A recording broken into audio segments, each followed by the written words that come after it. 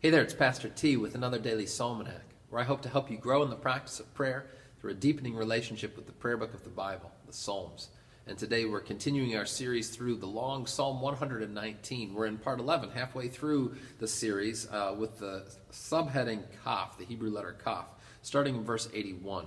If you'd like to follow along in your own Bible at home, or you can listen as I read.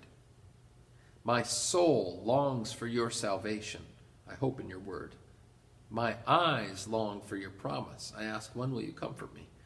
For I have become like a wineskin in the smoke, yet I have not forgotten your statutes. How long must your servant endure? When will you judge those who persecute me? The insolent have dug pitfalls for me. They do not live according to your law. All your commandments are sure. They persecute me with falsehood. Help me. They have almost made an end of me on earth, but I have not forsaken your precepts. In your steadfast love, give me life, that I may keep the testimonies of your mouth. Glory be to the Father, and to the Son, and to the Holy Spirit, as it was in the beginning, is now, and will be forever. Amen. I want to draw your attention once again to a formal feature of the Psalms. That is part of the way that the Psalms themselves are written, something that we've looked at before, but which especially stands out to me in the first couple of verses of this section of Psalm 119. The feature is called parallelism. And the idea is that in Hebrew and then in the Psalms, more often than rhyming with words, which is what we tend to expect with poetry, they'll rhyme with meanings, so that the second verse or the second half of a verse rhymes with the first part in a way that brings out more fully the meaning of that first part. Let me show you what I mean with the first couple verses of this section. My soul longs for your salvation. I hope in your word. My eyes long for your promise. I ask, when will you comfort me? You hear how the first line of each of those verses sounds similar and yet slightly different. And so I want to draw two parallels that come through there. From the first one is soul and eyes. My soul longs for your salvation. My eyes long for your promise. And the second one that you hear there is salvation and promise. And how this deepens our understanding of both of these concepts. So first of all, soul to eyes.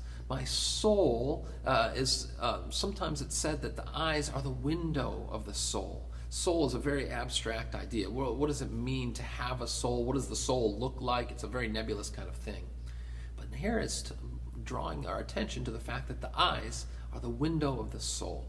That if you want to understand what somebody's soul is like, or what your own soul is like, you look into the eyes. You can see that deepening sense that there is something more there, that we are not merely material beings, but that God has created, He has breathed His life into us. We're not able to see somebody's soul. We can, however, see their eyes, even as we see with our eyes. And as we do so, it's as though we are peering into the deeper recesses of their being.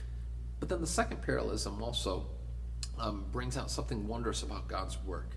My soul longs for your salvation. My eyes long for your promise. So God's salvation, what does God's salvation consist in?